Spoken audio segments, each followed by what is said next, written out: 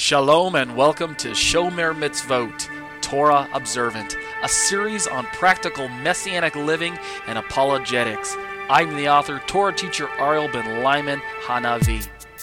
Torah observance is a matter of the heart. It always has been and always will be. The Torah proper instructed the people of Israel to love Adonai your God with all your heart, with all your being, and with all your resources. This is where Shomer Mitzvot begins, by loving Hashem and accepting Him on His terms. By this, I mean accepting His means of covenant obedience. For today, this means acceptance of Yeshua, His only Son, for Jew and non-Jew alike.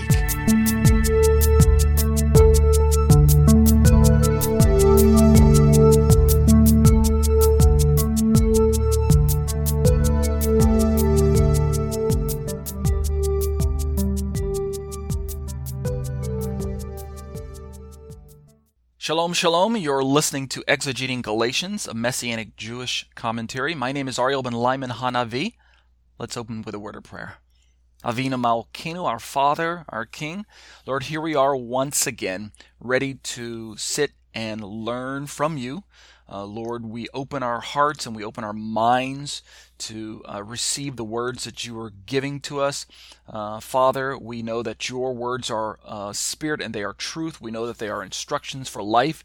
We know that they are the very instructions that are going to keep us centered within the Father's will, to keep us doing the things that are pleasing to you, not veering to the right or to the left, not adding or subtracting from what you would have us to do. We know that you have given us your words so that we can be strong communities, so that we can be healthy families, so that we can be vibrant individuals, ambassadors for your kingdom. Lord, give us opportunities to share this precious word with those around us. That's another reason why you gave us this great commission to go into all the world and to preach the what? The gospel. It's those very words that are the gospel. What does Paul say? It has the power of salvation unto the Jew first and also to the Greek. And we are not ashamed of this good news. Paul goes on to remind us in that wonderful passage from the book of Romans. So Father, give us a heart to take this gospel truth and to hide it deep in our heart. Lord, we know the psalmist reminds us that if we hide these words in our heart, that we'll not sin against you. And yet it is these very truths that are going to help us steer clear of evil and of sin and of idolatry and of unrighteousness and disobedience. Yet there's one more important ingredient that we need to remind ourselves of, and we're going to talk about this tonight, Lord. It is that your Spirit has partnered with your word to bring about a dynamic relationship both with you and with our neighbors, with those around us. It's these two greatest commandments that we read about, loving God and loving our neighbor. Lord, it is the Holy Spirit that enables us and empowers us to be able to love God and to love our neighbor the way we should. And so there's this beautiful relationship between the Spirit of God, the Word of God, and the result that, or the effects that it has on us as children of God. That is to say, the Spirit of God and the Word of God empowers us to love God and to love our neighbor. So, Lord, we need to continue to avail ourselves of these truths, not putting them away, but meditating on them day and night, like the book of Joshua reminds us. Thank you, Lord, for this opportunity to study the book of Galatians. I thank you for the truths and the relevance of the book, especially as it impacts us in the Messianic community, and as it gives us a greater opportunity to dialogue with those in the Christian communities, those who don't walk after what's called a Hebraic lifestyle. Help us to continue to have meaningful dialogues with them as well. Be with those who couldn't make it tonight for whatever reason. I pray that you'll raise them up and strengthen them and continue to call them and draw them close to you. And we'll be careful, Lord, to give you the praise and the glory for all of these wonderful things. Amen. Thank you, everyone, for joining me again for a study through the book of Galatians. My name is Ariel ben Lyman Hanavi, and I am a member of Congregation Kehilat Tunava in Thornton, Colorado. I've been ordained as a Torah teacher there, and I've been a member there for almost 20 years, and if you're ever in the Denver area, just north of Denver is Thornton, you're welcome to come join us every Shabbat, 1 p.m. on Saturdays. You can come out and join us for Messianic Sabbath service, listen to the sermon by head pastor Mark McClellan. And if you're out there, tell him Ariel sent you. And you have to remember, I say all this because I'm coming to you live from South Korea. That's right, the other part of the world. But I'm delighted to be able to reach you via the internet. What a wonderful medium that we have here. I can talk into a headset here on the other side of the world.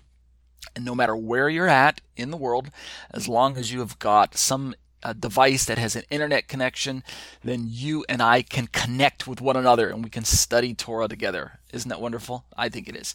So we're studying through the book of Galatians for a commentary that I put together a few years ago, and it's about 200 pages long. If you're interested in printing it out, head on out to my website at www.tetzetorah.com. TETZETORAH.com, and right on the homepage at the top there's a link for the Galatians commentary, and when you click on it you should find all of the relevant information to follow along with the audio portions that I upload after I record them and edit them. I park them there on my website, as well as the written notes are there, and any other information that you might be interested in. It's all parked right there on my website. If you want to join us live each week, you got to set your clock for Saturday evenings from 7 p.m. to 8 p.m. Central Standard Time. That's the time zone that I'm keying off of. And no matter where you're at in the world, you're going to have to kind of adjust your time to that. It's actually Sunday where I'm at right now. But for most listeners who are in the United States, it's Saturday evening. So we meet for 10 weeks each semester. And then we take a break for 2 weeks, and then we pick up a new semester and start for 10 weeks again. And we've been going for over 2 years. Isn't that wonderful? And we're just going through the book, the notes that I wrote, just kind of paragraph by paragraph, kind of lollygagging along, taking my time. I'm not in a hurry if you're not in a hurry. And we're in chapter 5, so I think we're making great progress. Who knows? Join us live via Skype, and you'll be able to join in the after study chat session, which takes place live via Skype as well, where we get to pick each other's brains, kind of question and answer, chat session, Q&A, whatnot. And I don't record it, so if you're interested in picking my brain, asking questions about the Galatians notes, you got to come on out to the live study. I got to make this plug because those of you who are listening to this MP3 or audio file from iTunes, you're hearing me talk about the live chat. But then you don't hear the live chat in the recording. Yeah, that's right, because I don't record the live chat. You got to come out to the live chat if you want to chat with me and the other students who are joined with me in the live class tonight. Plus, you get to see my screen. It's interactive. We can point and click and talk about the Hebrew and the Greek and this and that. So it's really a fun time. I hope you can make it sometime. All right, without further ado, let's date stamp our recording for tonight. We're in we're in week 86. We're in Galatians chapter 5, of course. Week 86, and this is we're in a brand new year. I forgot to mention that as well. Well, Happy New Year to everyone, or what do we say in Korean? Sehe bok mari baduseo. In Korean, which is roughly translated as Happy New Year, something like that. So, for all of those of you who have made it with me from the old year into the new, today is January the 6th, 2018, and I hope you can see my screen if you're with me in the live class. We're going to jump right into the liturgy now, and if you notice on my screen, I've just got the Hebrew pulled up. You're thinking, Ariel, where's the English? Aha! I'm not going to read the English for the liturgy tonight, and you'll find out why a little later on. And the liturgy passage is the familiar one that we're using in this section that corresponds to what we're talking about in the Galatians notes. So we're going to be in Ezekiel again. We've been in this little passage section for a few weeks because of the way it talks about the Spirit of God being poured into the house of Israel in the last days. And we'll pick up the reading for the liturgy in Ezekiel chapter 36, starting in verse 22. We'll read just from 22 all the way down through verse 28, I think. Is that right? That looks about right. Yeah, 28.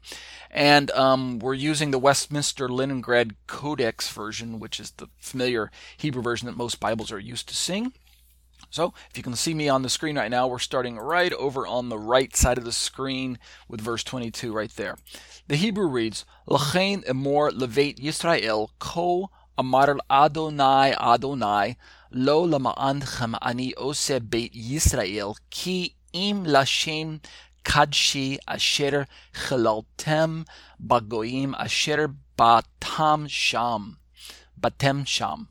Verse 23, V'kidashti et shmi hagadol ham chulal bagoyim asher chilaltem batocham v'yada'u hagoyim ki ani Adonai ne'um Adonai Adonai b'hikadshi bachem le'einehim. Verse 24, V'lakachti etchem min hagoyim v'kibadzti etchem michol ha'aratzot v'hebeiti etchem el admatchem. Verse 25, V'zalachti alechem mayim tochorim uthartem michol tumotechem u'michol gulolechem atecher etchem. Verse 26, V'natati lachem lev chadash v'ruach chadasha eten b'kirbachem v'hasiroti et lev ha'even mibsarachem v'natati lachem lev basar. Verse 27, V'et ruchi eten b'kirbachem v'asiti et asher b'chuchai telechu u'mishpatai tishmuru va'asitem. And the final pasuk, verse 28, Vishavtem ba'aretz asher natati la'avotechem v'hitem li la'am va'anochi echel lechem le'elohim. Okay, and that'll be our liturgy for the from the Tanakh section. And you're saying, what about the English? I don't understand what you just said, Ariel. I don't read or speak Hebrew. Just wait for it. You're going to hear it in the commentary. That's why I didn't read the English tonight. All right, let's jump over to our Greek section. This time I will start with the English, and we're right in Galatians chapter 5, and we're reading through the last 11 verses of the chapter, and this is going to give us our study section for tonight, our show notes, as it were. I hope you are, by the way, subscribed to the Galatians commentary. If you are, then this allows you to receive the show notes or the section of commentary that we're going to be looking at each evening. I send them out a few days in advance so that you can look over them, as well as the link to the Skype class, the live class. I send that link out about a few days, 2 or 3 days in advance.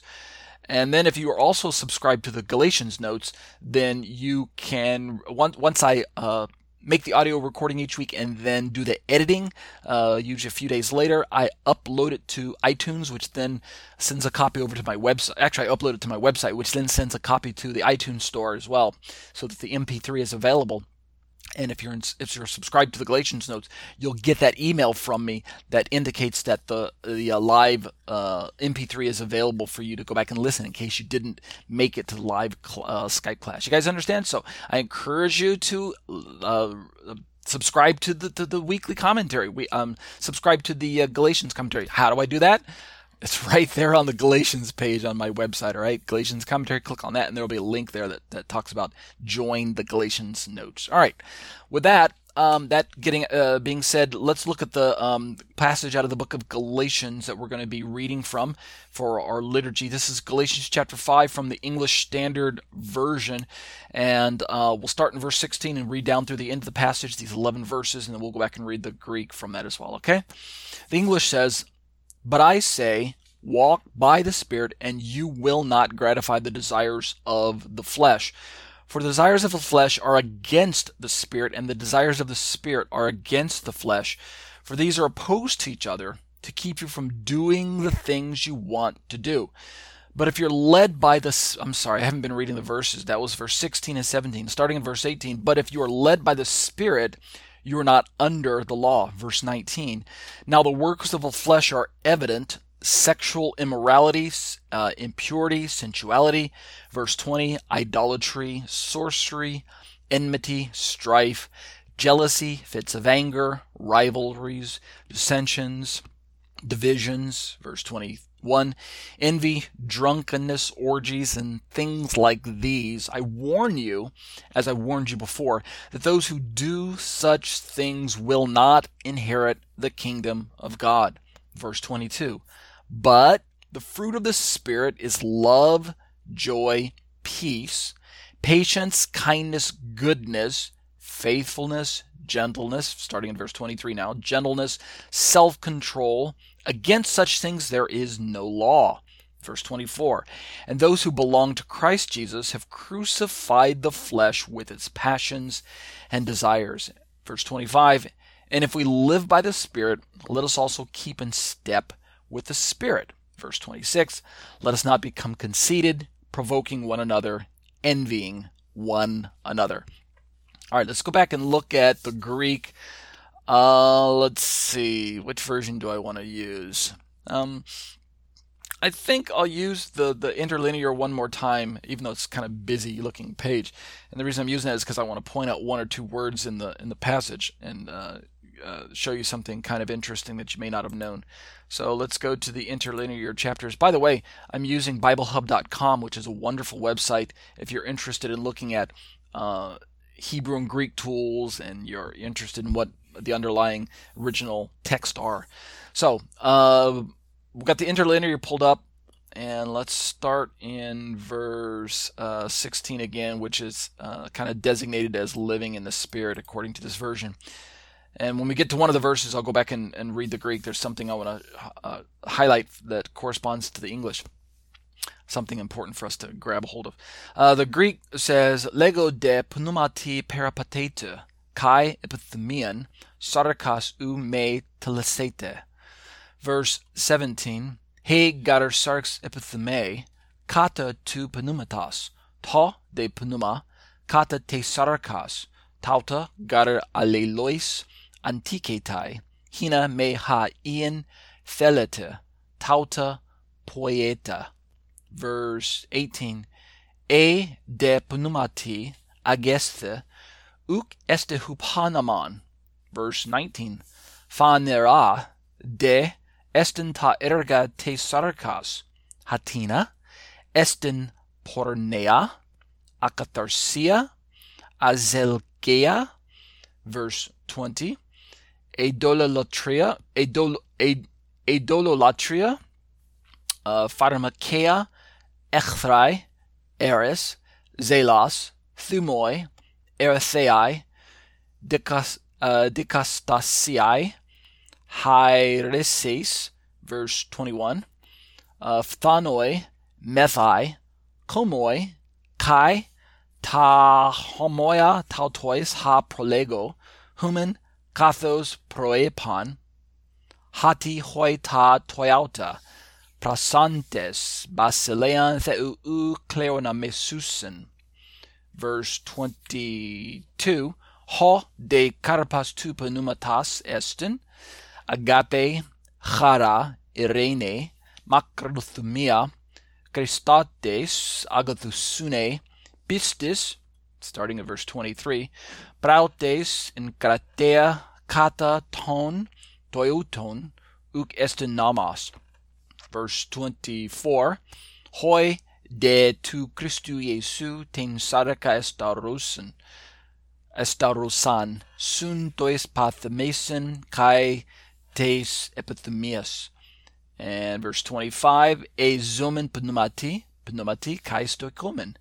And the final one, verse 26, me genometha kenadaxoi, allelus procolumenai, allelois phthantuntes. All right, let me go back up to verse 21.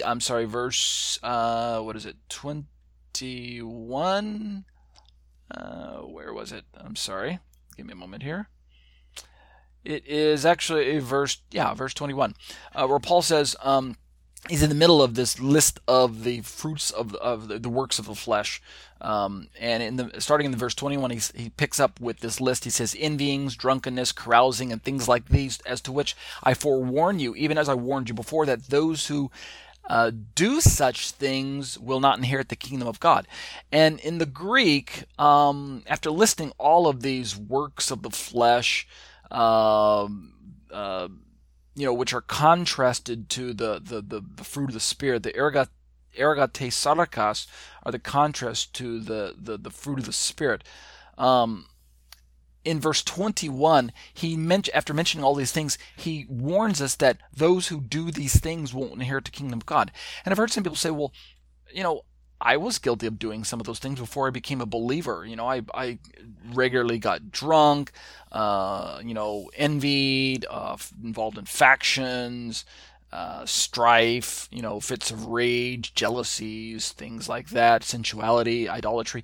And it's true that even believers from time to time struggle with subduing the old nature. We fall into temptation from time to time. We fail to say no to the flesh, and as a result, sometimes we get caught up emotionally, and we go out of control from time to time. And so I've heard people say, well, Paul mentions this list of things, and he says those who do such things won't inherit the kingdom of God. Well, what about me, Ariel? I did those things even before I became a believer, and then after I become a believer, sometimes I still do those things from time to time. Because I do those things, will I inherit the kingdom of God? And they kind of stress out a little bit. They wonder. And we're going to talk about this in the commentary, but I wanted to bring it out in the Greek before we actually get to the commentary. But in verse 21, he says, those who do such things. And it's important to know whenever you're looking through the New Testament and you encounter Greek verbs, it's very helpful if you can to go back to the Greek and look at the tense of the verbs and the mood of the verb and parse the verb, right? Conjugate the verb, we would say, as you parse the verse. Conjugate the verb. And since I've got the interlinear pulled up and it shows me, when it says those who do such things, right here, the Greek verb doing is this Greek word prosantes. And if I click on this Strong's number 4238, it's going to tell me this verb, the root verb. We can see it here. The root word is praso, right here, from where we get the conjugation prasantes. So this verb praso, the short definition is do, fare, require, do, perform. Thus we get the translation where Paul says, those who do such things. But if we look down at the word help studies that I have here in this particular version of my Greek lexicon here, it's going to remind me that this verb praso is properly the active process in performing or accomplishing a deed and implying what is done as a regular practice, i.e. a routine or a habit. Understand now? So it's not necessarily that Paul says those who do such things. Let me go back to the Greek again. It's that if we look at what the underlying Greek is, the part of speech is a verb as we parse this word. The tense is present tense, so it's things that we presently do. But notice that the mood is a participle. Meaning, just when you hear this word participle, just think ing. Add the verb, add whatever do, and then ing. Thus, it is a present tense doing, something that you do as a regular habit, something you do as a part of your lifestyle. The voice is active, so it's not passive. It's something that you do versus something that's being done to you. And we don't really have to look at the nominative case, the masculine gender, and the plural number. I'm just focusing firstly on the tense, the mood, and the voice of this particular Greek verb.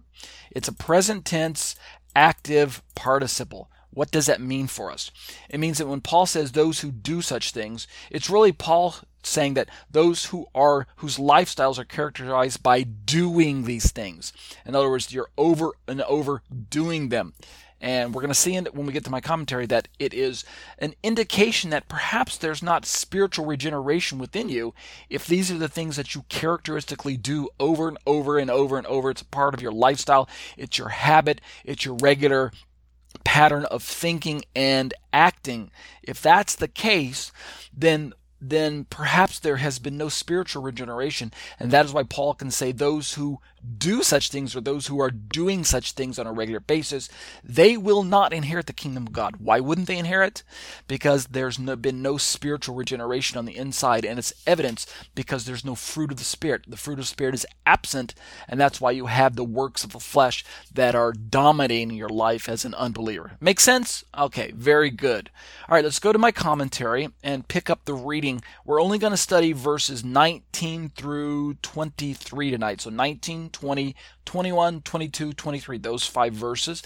And in my commentary, I've combined some of the verses in groups because of the way the subject material is combined in the passage itself. So we're only going to read through the top of page 170 in my commentary down through the middle of page 172.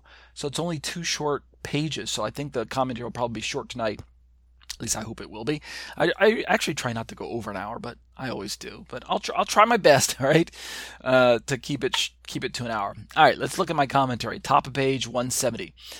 Recall that last week we read this very, very helpful commentary from John MacArthur, who I wrongfully identify as doctor. He's got an honorary doctorate degree, but he didn't actually get the theological degree. But nevertheless, Pastor MacArthur, John MacArthur, was talking about being filled with the Spirit and walking according to the Spirit, living by the Spirit. Of course, we referenced Ephesians 5:18, where Paul admonishes us to be not drunk with wine, which is dissipation, but be filled with the Spirit. So this is a commandment that's given to us as believers to be filled with the Spirit. And we're in this topic in the middle of Galatians about walking by the Spirit, being filled with the Spirit, living by the Spirit, keeping in step with the Spirit. And it's this whole Spirit a filled life, or to be spiritual, if you want to look at it that way. So in verse 16, Paul says, "Walk by the Spirit," and then in verse 18, he says, in verse 17, he says, "The desires of the Spirit," and then in verse 18, he says, "You should be led by the Spirit." And then in verse 22, he says the fruit of the Spirit. And then when we get down to verse 25, it says if we live by the Spirit. And then we also will keep in step with the Spirit. So notice the whole theme about Spirit. This is one of the more heavily concentrated parts of the Bible where Paul keeps emphasizing the work and life, the fruit, the regenerative process of the Spirit, the result of living a life that's controlled by the Spirit, and all of this. Another part that we could compare this with and draw a lot of rich instruction for us would be Romans chapter 8. Starting around the middle of the passage there, middle of that chapter of Romans chapter 8. That's also another part that talks about walking by the Spirit, keeping in step with the Spirit, Romans chapter 8. So, with the theme of keeping in step with the Spirit, walking by the Spirit, being filled with the Spirit, which are all themes that are interrelated, right? There's no need to draw this strong contrast between what does it mean to walk by the Spirit versus being filled with the Spirit versus what are the desires of the Spirit, led by the Spirit, etc., etc. They're all kind of interrelated because we're interacting with the Spirit.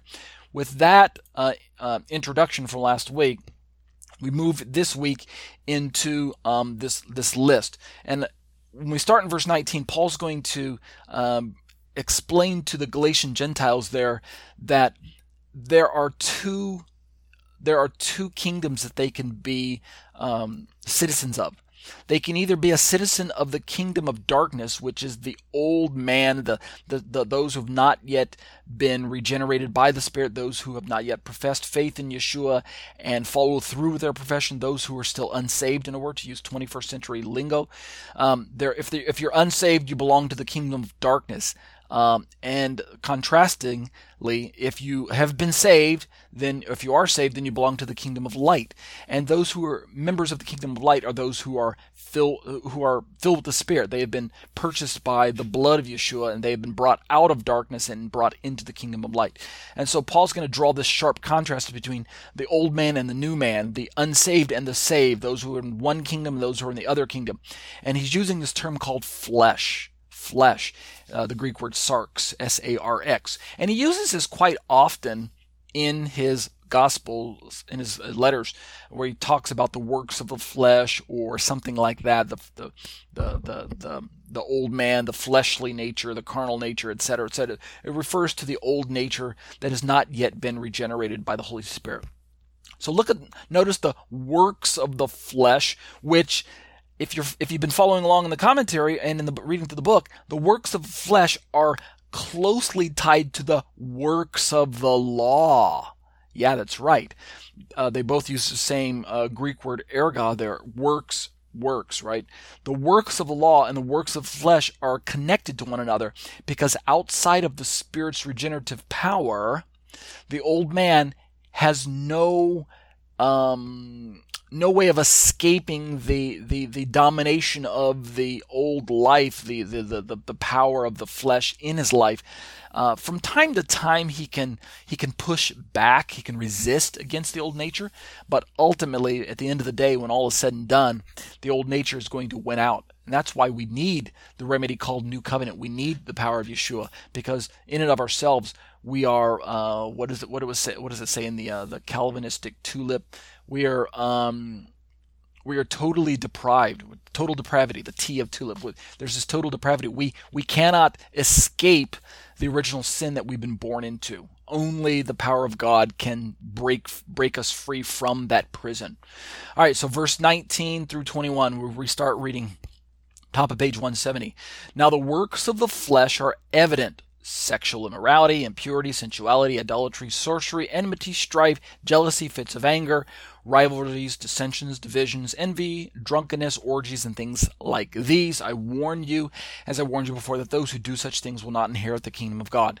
We read that in our liturgy. Here's what I have to say in my comments. Very short and to the point. Listen up. Paul provides a sample list of what life is characterized by when the old nature is in control instead of the Spirit of God in our lives. And I mention this in our commentary as its relevance towards keeping Torah and things like that, because basically, unless you have the Spirit of God living within you, then no amount of Torah observance can bring you to a point where you can subjugate the flesh ultimately, where you can set yourself free from the prison called old man or flesh or old nature. You understand what I'm saying? There's no amount of law keeping or Bible reading or prayers or going to church or thumbing through rosaries or saying Hail Marys or any of that. None of that is going to set you free from the power of sin in your life. It's only the power of God that comes into your life and does the heart transplant that we talked about in the Ezekiel passage. Takes out the heart of flesh and takes out the heart of stone and replaces it with a heart of flesh. And this is important for us to understand as we encounter and engage in keeping the Torah as Jews and Gentiles. Unless you surrender to Messiah first, then your Torah keeping is going to amount to self-effort and ultimately is going to be proven to be self-serving.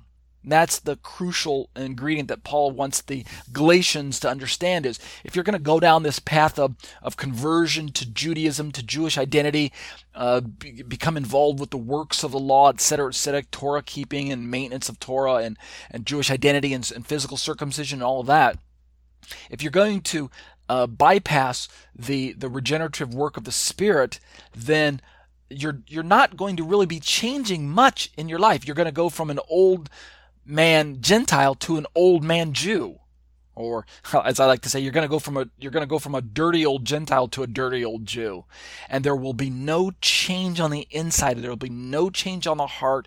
There'll be no circumcision of the heart, and therefore your sins are just going to pile up over and over again in your life. And in the end of the day, by the end of the day, on Judgment Day, on Yom Hadin, as we say in Judaism, God is not going to consider you righteous. You're not joining the family of righteousness, of the family of the righteous, like Papa Abraham, like righteous Abraham.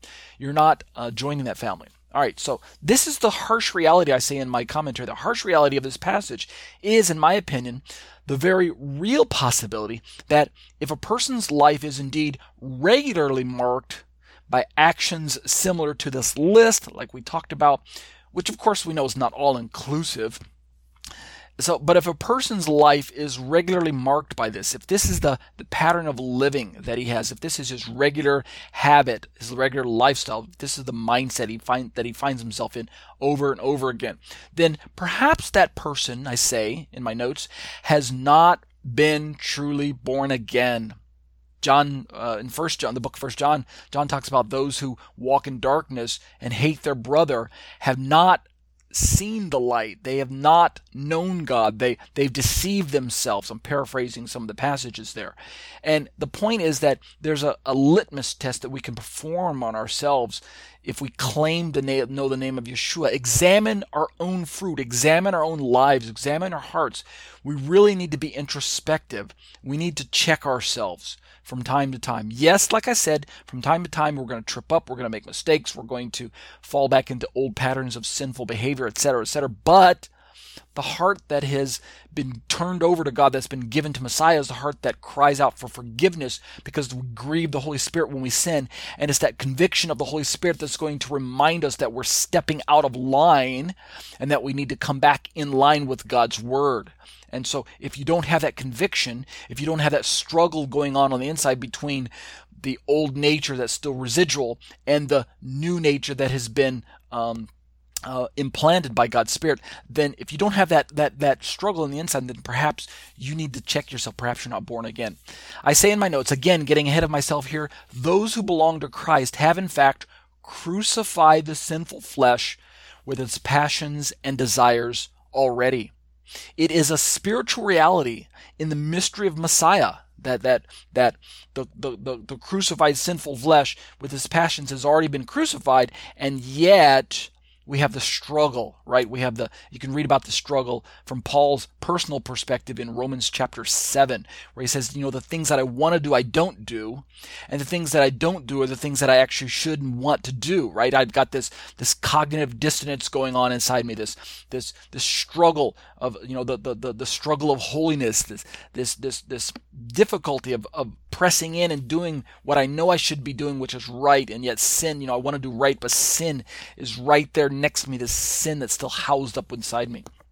It's a spiritual reality in the mystery of Messiah. Even though true believers occasionally slip up and sin from time to time, our lives should not be characterized by such slip-ups. One pastor said it well. He said, sanctification is essentially the process of, as we get older in Christ, we sin less and less. That's a very kind of simplified way of defining sanctification. It's the process of less and less sin as we grow in Messiah, as we get older in our walk with Christ. We should be growing in matters of holiness as we put on the words of the Bible, as we let the water, what do we say? What do we read in the New Testament? Let the washing of the water of the Word, wash over us. And the Holy Spirit, of course, uses the tool called the Word of God to continually convict us and cleanse us. And as we, what do we read again in 1 John? As we confess our sins, He is faithful and just to forgive us of our sins and to cleanse us from all unrighteousness. So there's this cycle of we fall into sin, and then we confess that sin. God forgives us of our sin, and then we strive to walk forward in the power of the Spirit, not to sin again. And as we discipline ourselves, and as we grow in Messiah, we continually put off sin, and thus we sin less and less and less. So, makes sense. Paul warns those who claim to belong to Yeshua, yet allow the acts of the sinful nature to dominate and control their lives, right? This warning is that those who live like this will not inherit the kingdom of God.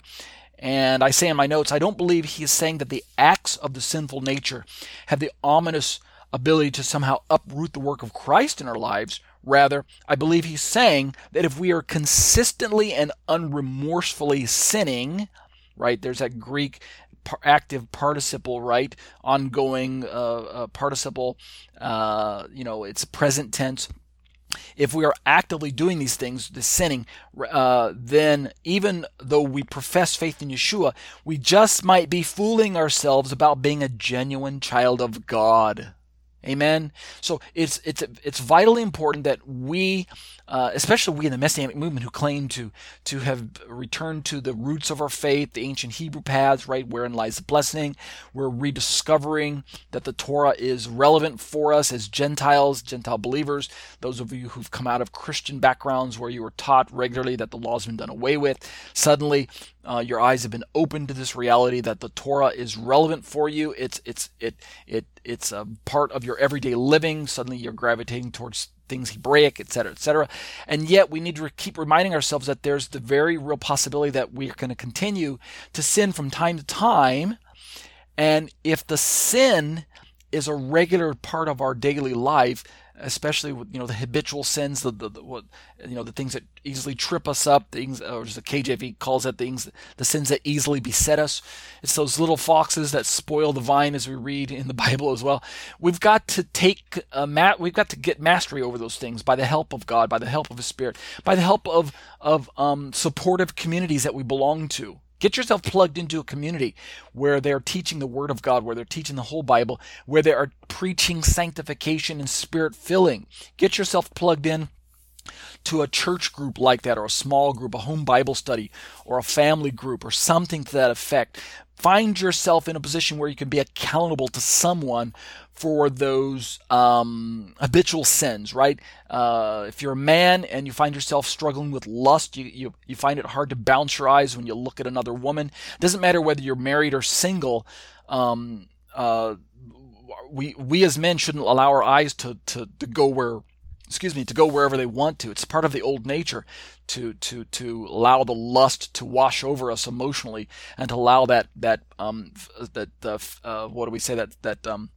physiological reaction to take place when we see something that we shouldn't be. You guys know what I'm talking about. I don't have to get too graphic here.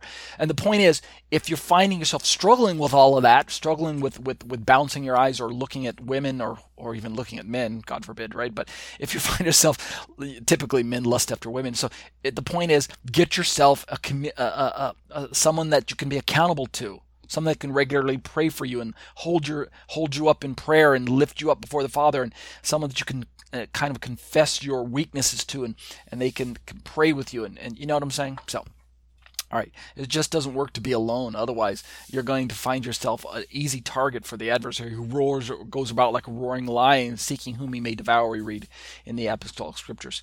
All right, so with that part having said, let's move down into the fruit of the Spirit, the part that most of us are familiar with as we read through the book of Galatians chapter 5. This is the passage that most of us have memorized. There's going to be a healthy amount of biblical sermons on this particular passage. Let's read it. Starting in verse 22 and 23, we read the first part of this passage. But the fruit of the Spirit is love, joy, peace, patience, kindness, goodness, faithfulness, gentleness, self-control, right? There's 9 aspects of the fruit of the Spirit. Against such things there is no law. All right. This is actually, here's what I say in my comments. This is actually one of the first passages that I memorized while growing up in a Baptist school. Of course, in a Baptist school, we learned it from the KJV, but nevertheless, I'm so glad I memorized this particular passage. And the first part of the passage is self-explanatory, in my opinion. And surprise, surprise, I heartily agree with every single Christian commentary that I consulted on the first part. Yeah, that's right. Those of you who are familiar with me as a Torah teacher know that regularly I take shots at Christian commentators and Christian sermons and things of the like because of the absence of pro-Torah sentiments that I find in those commentaries and in sermons.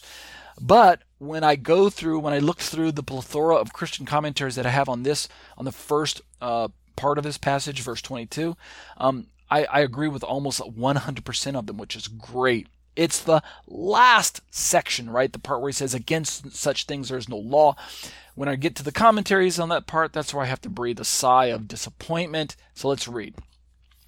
All right, so I regularly disagree with the last part. That's the sermons on this last part.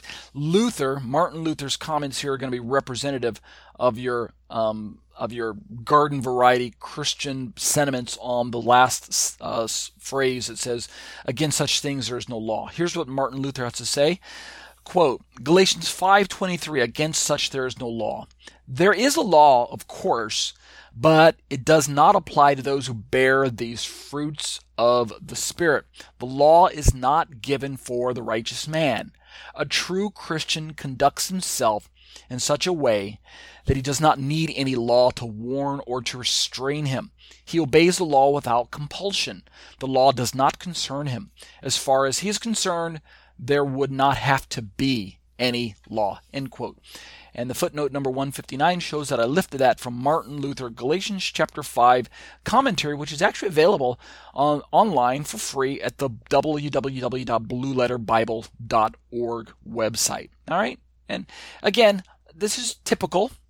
Right, typical Christian exegesis on this passage, the heritage that the Gentile Christian church has inherited from probably the late first century, going on into the second century, building to a crescendo during the third and fourth centuries with the edicts and the councils that met together to decide on what should we as Gentile Christians do with the law of Moses, with the ceremonial and civil parts of the law that make us look Jewish if we keep them.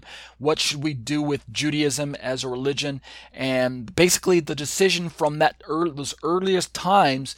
Again, this has started as early as the late first century, with Marcion and church fathers of the like. But basically, the general sentiment began to shift towards this Gentile triumphalism. Gentile triumphalism, where basically this kind of a replacement theology, the supersessionism, crept in as in my opinion, was actually a diabolical aspect of the early formation of the church, of the Gentile church. In other words, this idea that we don't need Judaism as a religion anymore as Gentile Christians. We don't need the ceremonial and civil parts of the law as Christians. We still need the moral parts because we can't walk in absolute lawlessness or antinomianism. The church at least came to that conclusion. But sadly, they divided the law into three parts: moral, ceremonial, civil. And the moral parts are the parts that we as Christians can keep without making us look Jewish, versus the ceremonial and the civil parts, the Sabbaths, the circumcisions, the ritual purities, the festivals, and all of those things, the kosher laws. All of those things, if we keep them, will still resemble Judaism. And because we're not Jews, we're Gentiles, then we need to throw off those parts of the Mosaic law. And indeed, at the very early stage, all of the Jewishness of the Bible kind of was washed away. And unfortunately, for the last 1900 years or so, that is basically the predominant heritage that has been handed down from one church leader to the next as kind of an unbroken chain of succession right up into the 21st century. And many Christians, Gentile Christians, are not aware of that history, of that part of church history. If you're not familiar with that, go back and read it. It's available in any basic history book. So I'm not telling you anything that's like some hidden secret knowledge, okay? So it's unfortunate that Martin Luther is going to spin his commentary that way, because it creates a quandary for the Jewish believer who seeks to continue down a path that makes him not only look Jewish, but makes him look Torah observant. So let's read my commentary and see what I have to say about this. You guys already know where I'm going to go with this. Top of page 171. When one properly reads through and studies the Torah with unbiased eyes, and what I mean by that is without that Gentile Christian bias that says that the law is done away with, that Judaism has been replaced with Christianity, that the people of God, Israel as the people of God, have been replaced with the church as the people of God. So that bias that says that we no longer need the ceremonial, civil, etc., etc. All right, that's a bias that we approach the text with. If we read the text and take that bias away, and we allow our eyes to be opened, right, then one actually does not encounter laws without love and rules without relationship. I heard one pastor describe it that way. I think he was describing legalism. He said legalism are laws without love and rules without relationship. And I heartily agree with his definition of legalism. They are laws without love, rules without relationship. Yet, it's too easy as the traditional Christian church today, and I'm trying not to offend those Gentile Christian readers who are listening to my podcast and reading my commentaries. And I'm not trying to offend you. Please don't misunderstand my sentiment or the tone of my voice here. I'm not even trying to be sarcastic. I'm really trying to give us a heartfelt warning or shock us back into the reality that there is a heritage, a bias, a hermeneutic is inherent in Christianity that many people are unaware of. That when we start to look at the Torah and we say, oh, that's just a bunch of rules. That's just a bunch of laws. God doesn't want that. God wants relationship. We fail to understand that type of mindset is feeding into the devil's lie that the laws of God don't matter for a believer. And that is a lie from the adversary. I'm telling you, people, that God wouldn't say the things that he says about the Torah, the language that he uses through the Torah, through the 5 books. And we're going to read here the Ezekiel passage in the English here in a moment. God wouldn't use the language that he does about the words of God if he thought they were irrelevant, if he thought they were laws without love or rules without relationship. That's simply the wrong mindset. It's wrong-headed. So I'm challenging you to rethink your relationship to the Torah as a believer. And why is that so important? It's because of what I said and mentioned in my prayer. It's because of what we read about in the apostolic scriptures, and because of what we read about in the entire Bible itself. Without the objective words of God, we're going to be easy targets not only for sin in our life, but for unrighteousness. And we're going to be an easy target for heresy. We're going to be an easy target for deception. We're going to be an easy target for false theologies, false religion, false ideologies. In a word, it's the objective words of God that keep us anchored and rooted in the truth of God. Amen? Amen. We must have the words of God written on our hearts. We must have the words of God written on our minds. We must have the objective words of God before us if we are to be a strong defense against the onslaught of secular humanism, of false religions, of false ideologies, of false philosophies, of human philosophies, of all the other relativism that is permeating the world today. That's filling up the internet these days. That's saturated within the media. The media saturated with all of this man's nonsense. And the only way that we can defend ourselves against all of that is to go back to the Word of God. The Word of God is that solid. That lighthouse that is going to keep us anchored in the truths of what God would have for us. Of course, don't forget that it is the Spirit of God that explains the Word of God. It is the power of the Messiah within us that helps us to interact with the Word of God and to live holy lives. But it's the Word of God itself that the Holy Spirit locks onto. It's the truths of the Scripture that keep us anchored, so that we're not tossed back and forth with all the winds of doctrine that are being which have reached basically gale force strength in today's voices today. You step outside your door and the wind is blowing. The winds of false theology are blowing so strong that you're nearly knocked off your feet by that. Okay. All right, let me step off my soapbox and get back to my commentary. So I pick up in my reading here. When we read through the Torah with unbiased eyes, one does not encounter laws without love and rules without relationship. Instead, what you're going to find is you're going to encounter a God that's brimming with love for his people Israel. A God so in love with and concerned about them, right? This is if when you start reading through the Old Testament, for example, as a Christian, and you start reading about Israel, what you're going to find is a God that's so in love with and concerned about his people that he rescues them from the clutches of lawless Egyptian bondage and brings them to the foot of Har Sinai, that's Mount Sinai, to personally hand them his gracious and righteous law. God's voice spoke from the mountain that day, right? Read Exodus chapter 19 and chapter 20. This is the very same law, I go on to say, that Paul in the New Testament, quote unquote, calls holy, righteous, and good, right? He calls it holy, righteous, and good in Romans 7:12.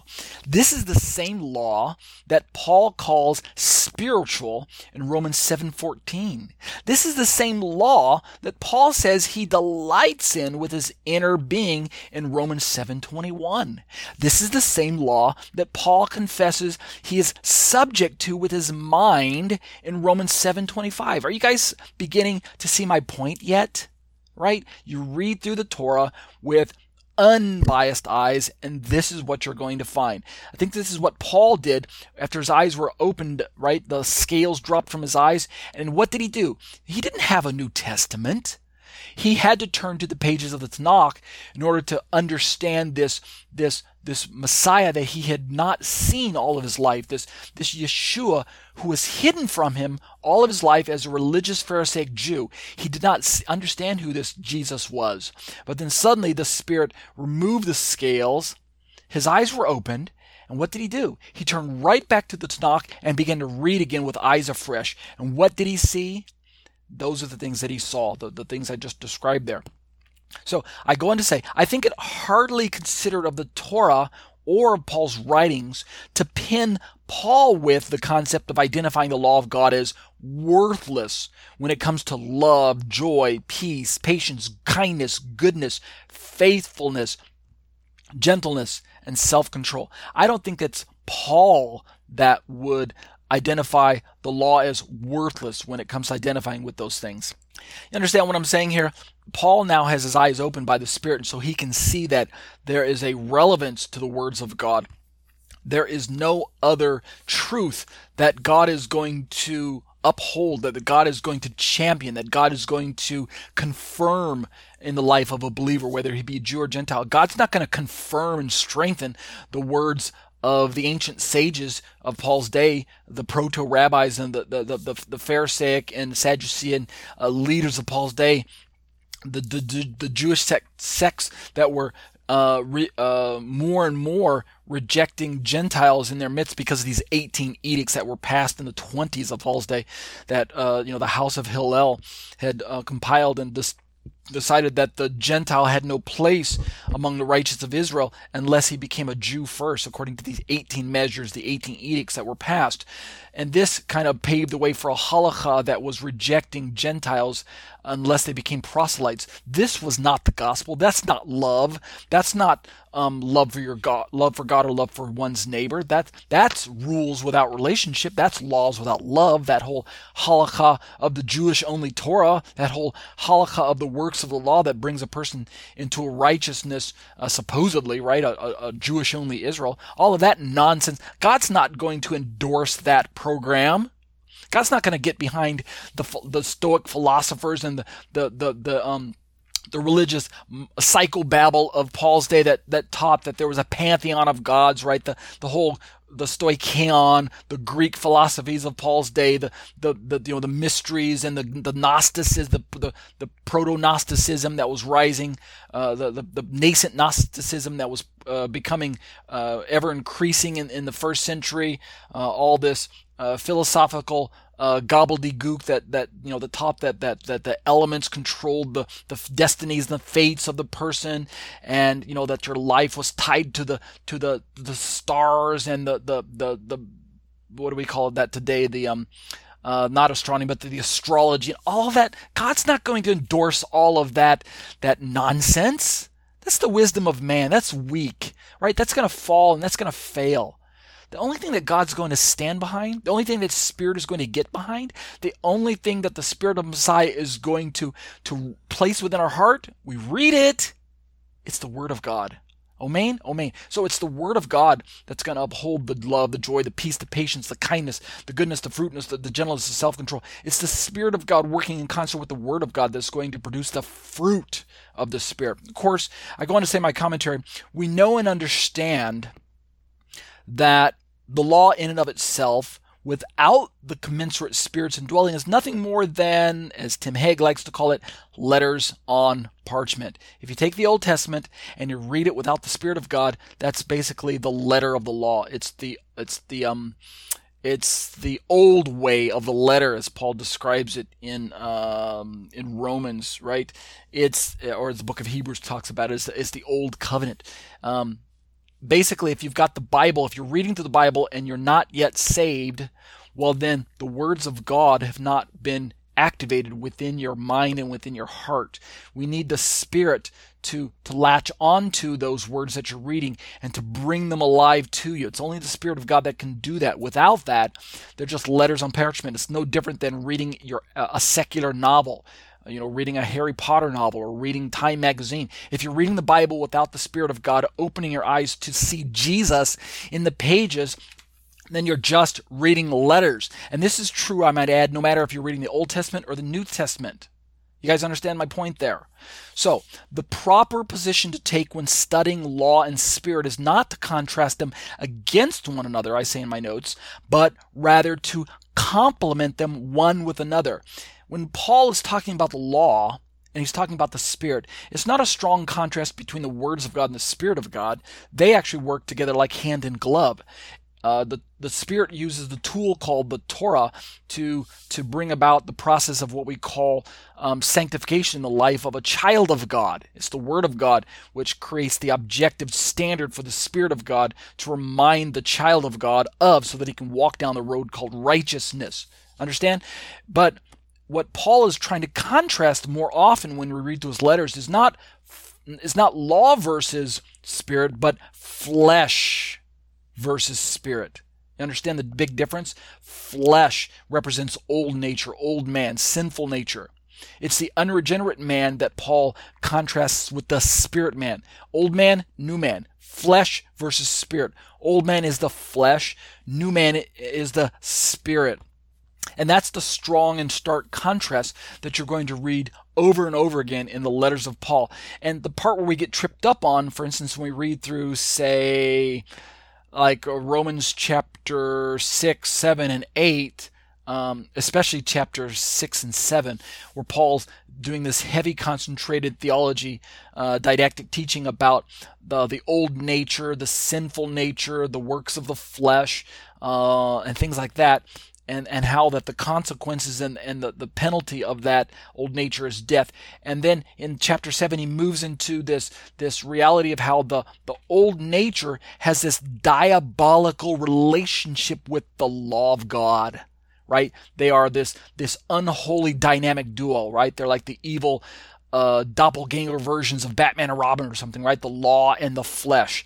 They come together as a dynamic duo to work against a person, to bring him into bondage, into condemnation, into ultimately death.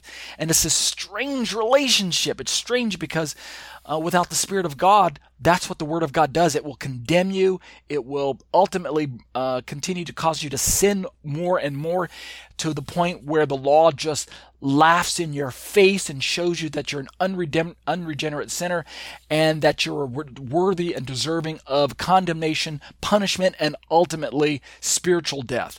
And that's all the law can do for you. It's powerless to change the heart within you, the heart of stone. It has no power to do that in and of itself. What does Paul say? It is weakened by the flesh itself. So the flesh, the unregenerate flesh, the heart of stone, like Ezekiel describes, and the Torah of God, they work together as this unholy duo. This like I said, this dynamic duo, albeit the evil counterparts of it. They work together to destroy a man, and they'll actually condemn you in the end. And so you need the Spirit of God to set you free, not from the Word of God. You need the Spirit of God to set you free from the flesh, to set you free from the condemnation that's brought on by the sinful nature. You need the Spirit of God to do the heart transplant, like we're going to read here in Ezekiel in a moment, to take out the stony heart and to replace it with a heart of flesh. And so once that happens, your relationship to the Spirit of God changes. You understand that? This is where the Christian church grossly misunderstood this for the last 1900 years or so. Not all of them, but generally speaking, there's this misunderstanding about our relationship to the law of God, to the Torah of God. And it's because of this bias, I think it's an anti-Semitic bias, an anti-Jewish bias.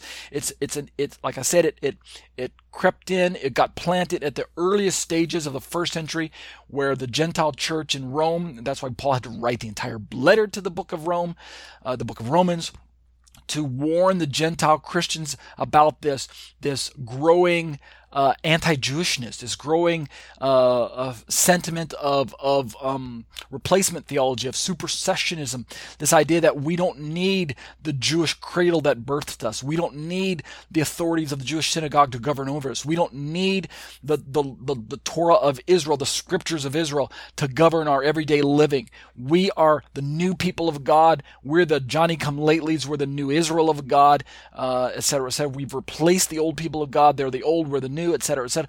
All of that form the diabolical, which means demonic, seeds of replacement theology and supersessionism that crept into the early first century Gentile church, and it has existed down to this very day, and it is that same anti-Jewish, anti-Torah sentiment that drives the commentaries that you read today that say that when the Spirit of God takes up residence within a believer, that the Torah gets pushed out of the picture. No, sir. In point of fact, it's not the Torah that gets pushed out of the picture. It's the sinful propensities that get pushed out of the picture. It's the heart of stone that gets taken out of the picture. It is the condemnation that's brought on by the old man and his relationship to the law as an old man that gets taken out of the picture. You guys understand the big difference? It's a huge difference. Okay, so, where did I leave off here in my commentary? I'm sorry, I just have this spirit of preaching on me today. I feel like instead of being a teacher, I feel like moving into preaching. And I know someone out there needs to hear that today, as the Pentecostals would say, pastor would say, right? Someone out there needs to hear this sermon today, and that's why maybe the Spirit of God is moving on me like He's doing. So I'm sorry for going over, but blame it on the Spirit of God Himself. At least I think it's the Spirit of God speaking. All right, so thus I say, I think I left off right here. Thus the proper position to take when studying law and spirit is not to contrast law and spirit against one another, but rather to complement them with one another. They go hand in hand.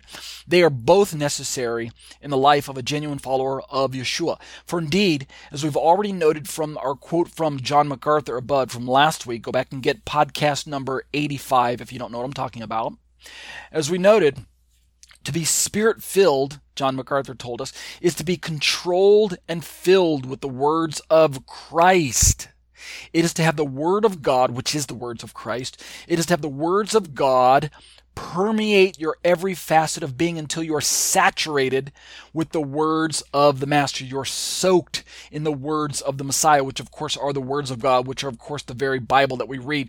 Don't neglect reading the words of God. You've got to put the words of God within you, or you're going to be a victim of the godlessness that's sweeping across the earth today. I promise you that if you don't meditate on the words of God, if you don't put them down within you, if you don't memorize them, if you don't meditate on them over and over, if you don't study them day and night, if you don't, I'm not talking about some legalistic, perfunctory memorizing of scriptures or repeating of mantras or Bible verses or chicken soup for the soul or something like that. I'm not talking about going over all that over and over day by day, repeating it, endlessly, babbling on. That's not what I'm talking about. I'm talking about stirring the fires of the Word of God and the Spirit of God within you together, stirring those coals up together so that they can burn brightly, so that you can be hot, so that you can be on fire for God, so that you can have the Word of God ready on your mind when you go to give a word of testimony to someone, so that you can recall verses. They can come to your mind when you're going to witness to people that you meet on the street. That's what I'm talking about. And so that you can be able to defend yourself against the godless psychology that you can find in all the colleges today, and that you turn on TV, you find all the psychobabble, right? This philosophy and that philosophy, all this other junk that's going to be coming at you full speed in living color.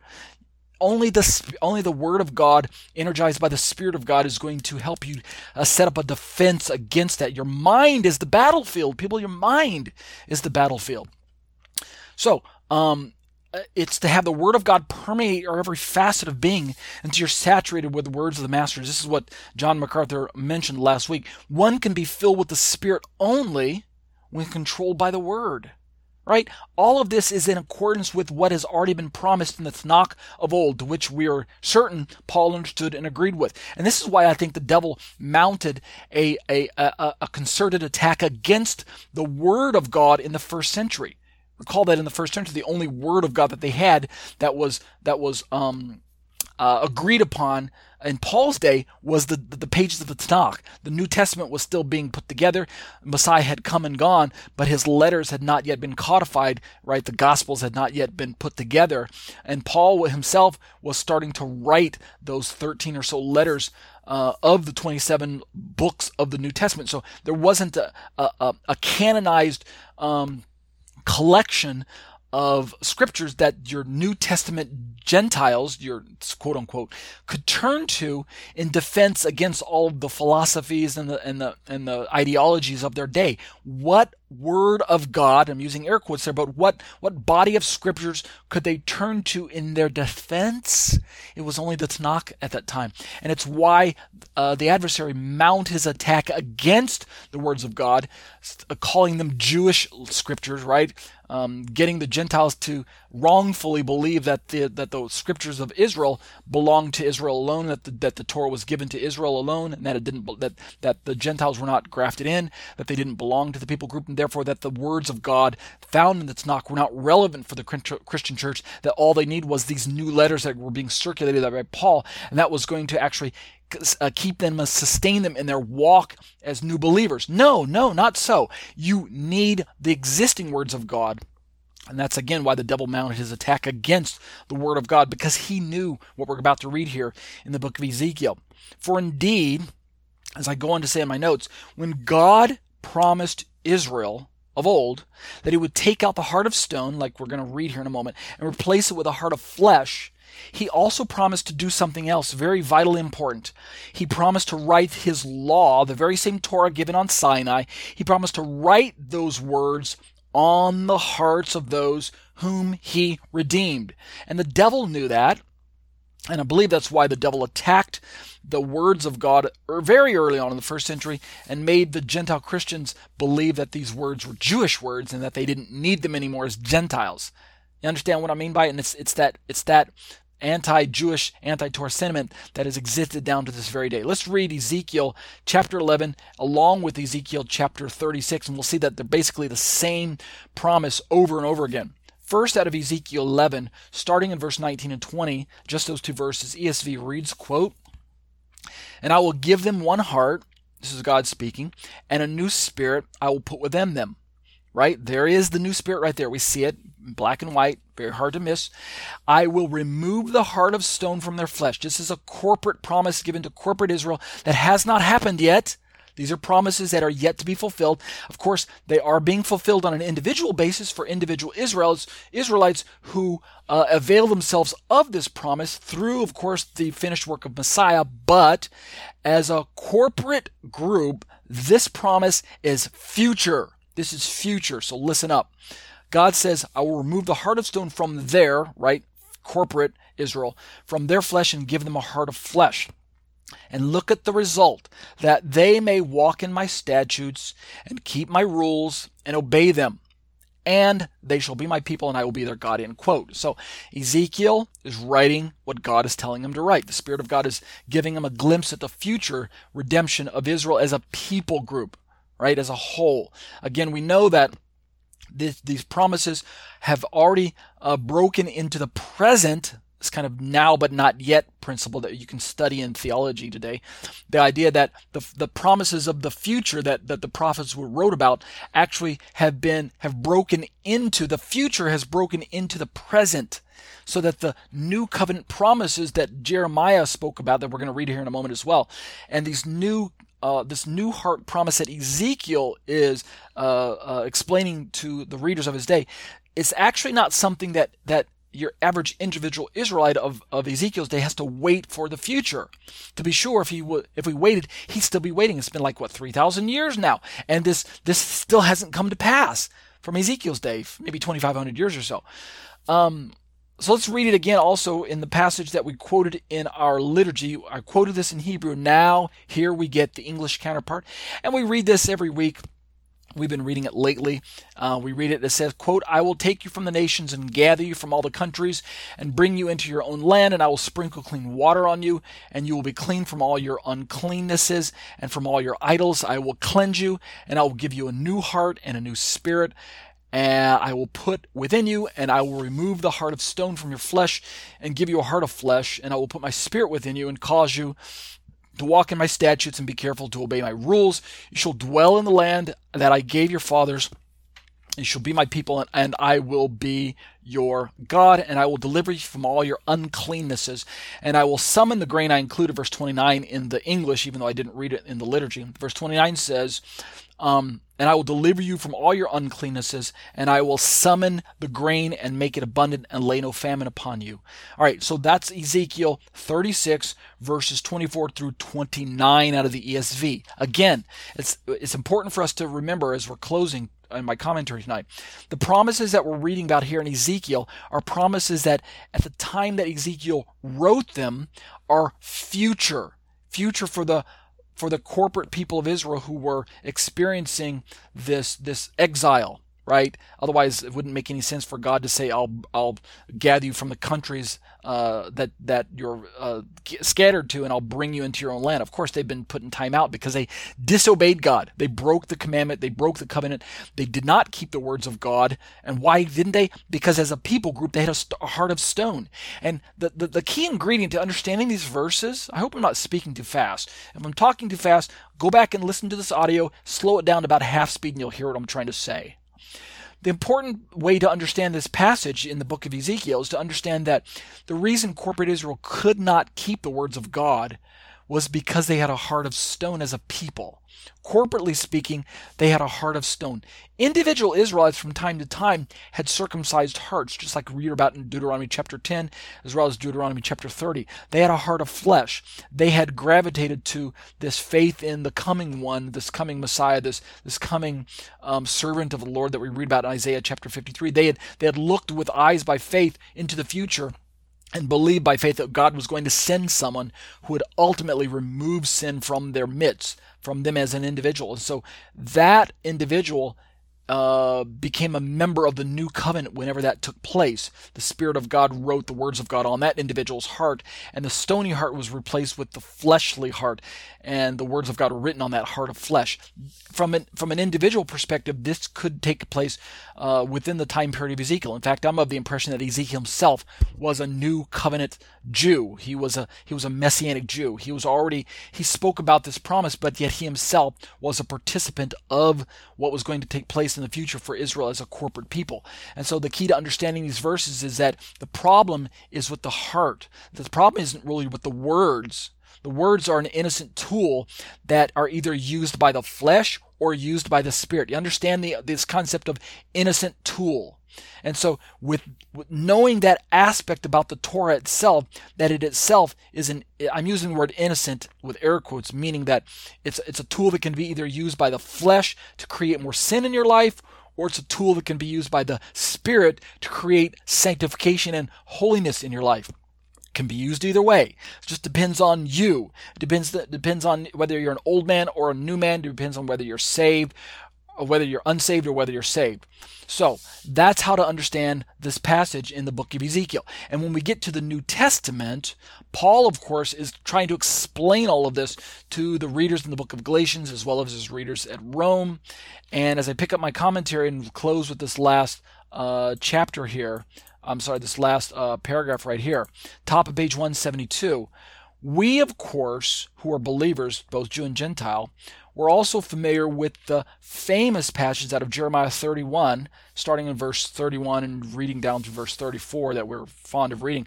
We know that this passage speaks of a new covenant, and it's a passage that, in case you didn't know it, it's quoted at length in Hebrews chapter 8, and then it's repeated again in chapter 10 in a shortened form.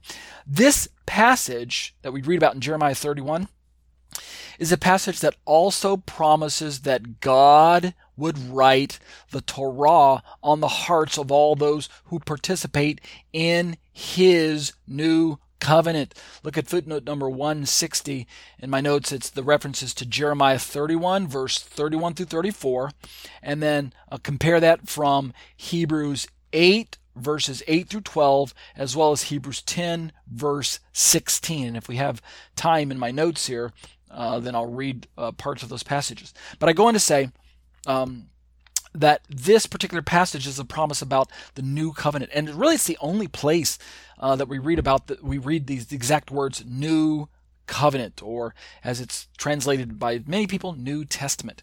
And that's a very interesting fact. We could spend hours on that whole sermon, but I don't have time for it right now.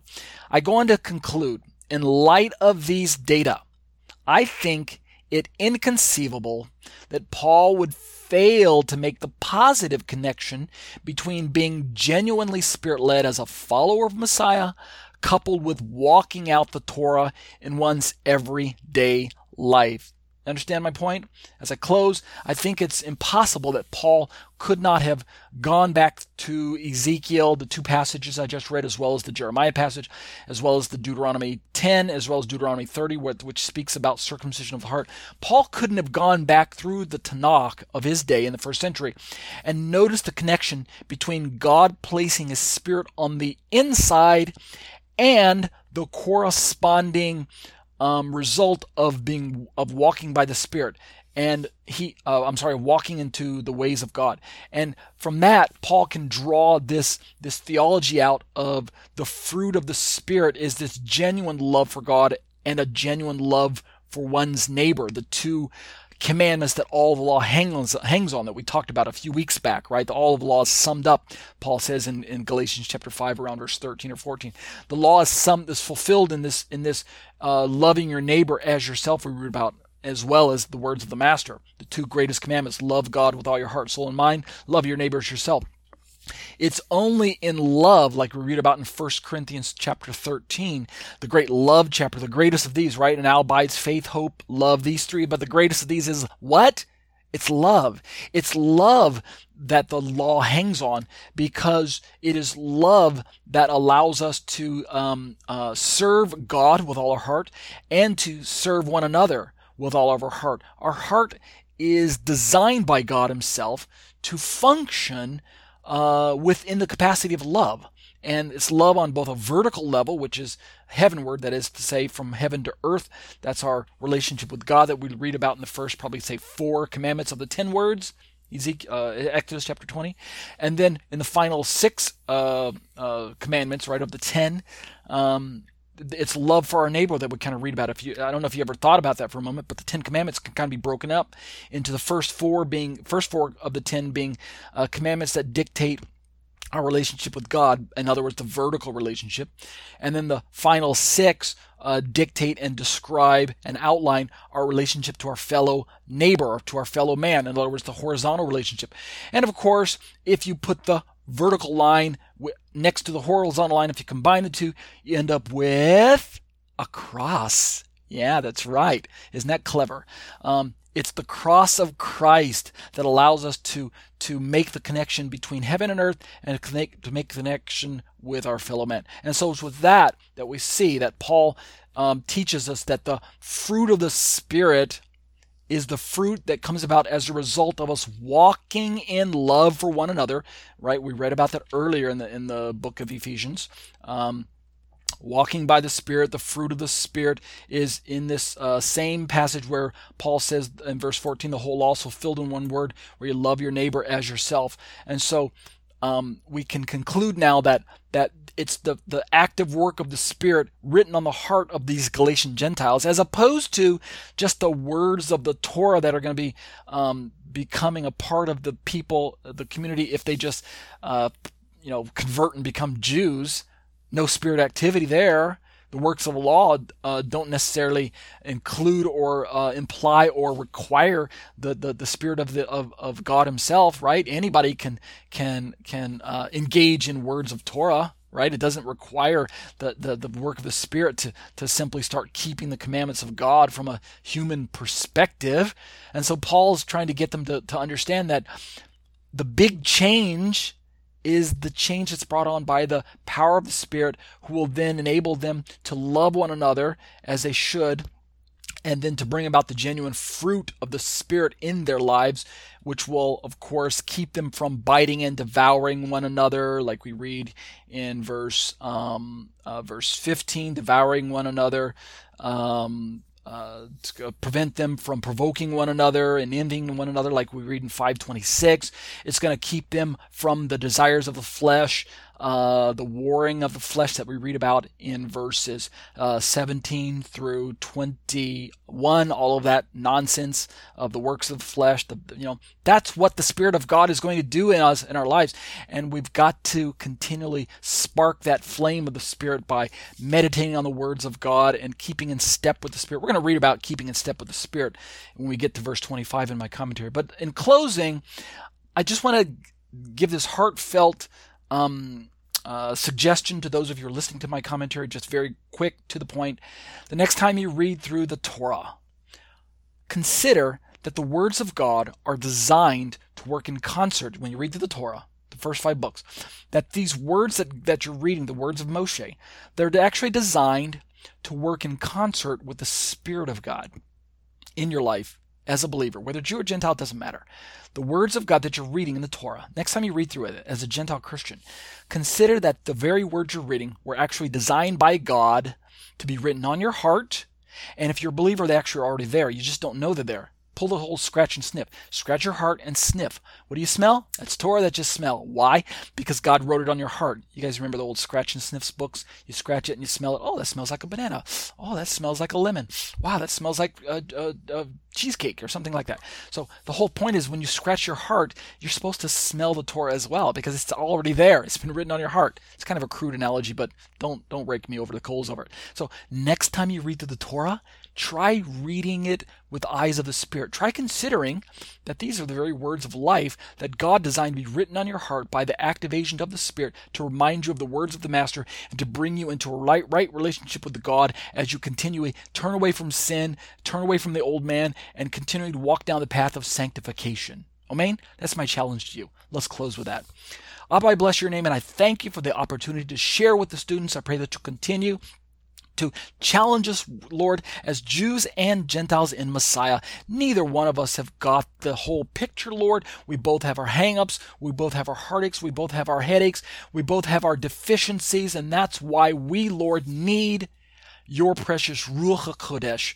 We need the Holy Spirit that has already been poured out in abundance into our hearts through the finished work of Messiah. Lord, we need the Holy Spirit active in our life so that we can turn away from sin, so that we can live lives that are pleasing to you, so that we can find the words of God, and so that we can walk in them. Lord, help us to continue to, like Paul says in Ephesians 5:18, to be filled with the Spirit, like he says in Galatians 5:18 here, to walk by the Spirit and to let the be led by the Spirit, Lord, and to have the fruit of the Spirit, Galatians 5:22, wash over us so that we can live a life according to the Spirit, Galatians 5:25, and keep in step with the Spirit, that same verse. Thank you, Lord, for all of these wonderful things. We'll be careful to give you the praise and the glory. B'Shem Yeshua. Amen. That concludes our show for today. It is my desire that this continuing series of teachings will assist the average non-Jewish believer or new Messianic Jewish believer in his desire to become a more mature child of God. And now, O Israel, what does the Lord your God ask of you but to fear the Lord your God, to walk in all his ways, to love him, to serve the Lord your God with all your heart and with all your soul, and to observe the Lord's commands and decrees that I am giving you today for your own good. To the Lord your God belong the heavens, even the highest heavens, the earth, and everything in it. Yet the Lord set his affection on your forefathers and loved them. And he chose you, their descendants, above all the nations, as it is today. Circumcise your hearts, therefore, and do not be stiff-necked any longer. Because the Torah is written on the hearts of all who truly name the name of Yeshua as Lord and Savior, it is meant to be followed to the best of our ability. We have no reason for fear of condemnation or the trappings of legalism. My name is Ariel Ben Lyman Hanavi. The intro and outro song were written, produced and performed by Ryan Kingsley. For more information on contacting Ryan, you can reach me by email at yeshua613@hotmail.com. That's YESHUA613@hotmail.com. Or visit our website at graftedin.com. That's graftedin.com.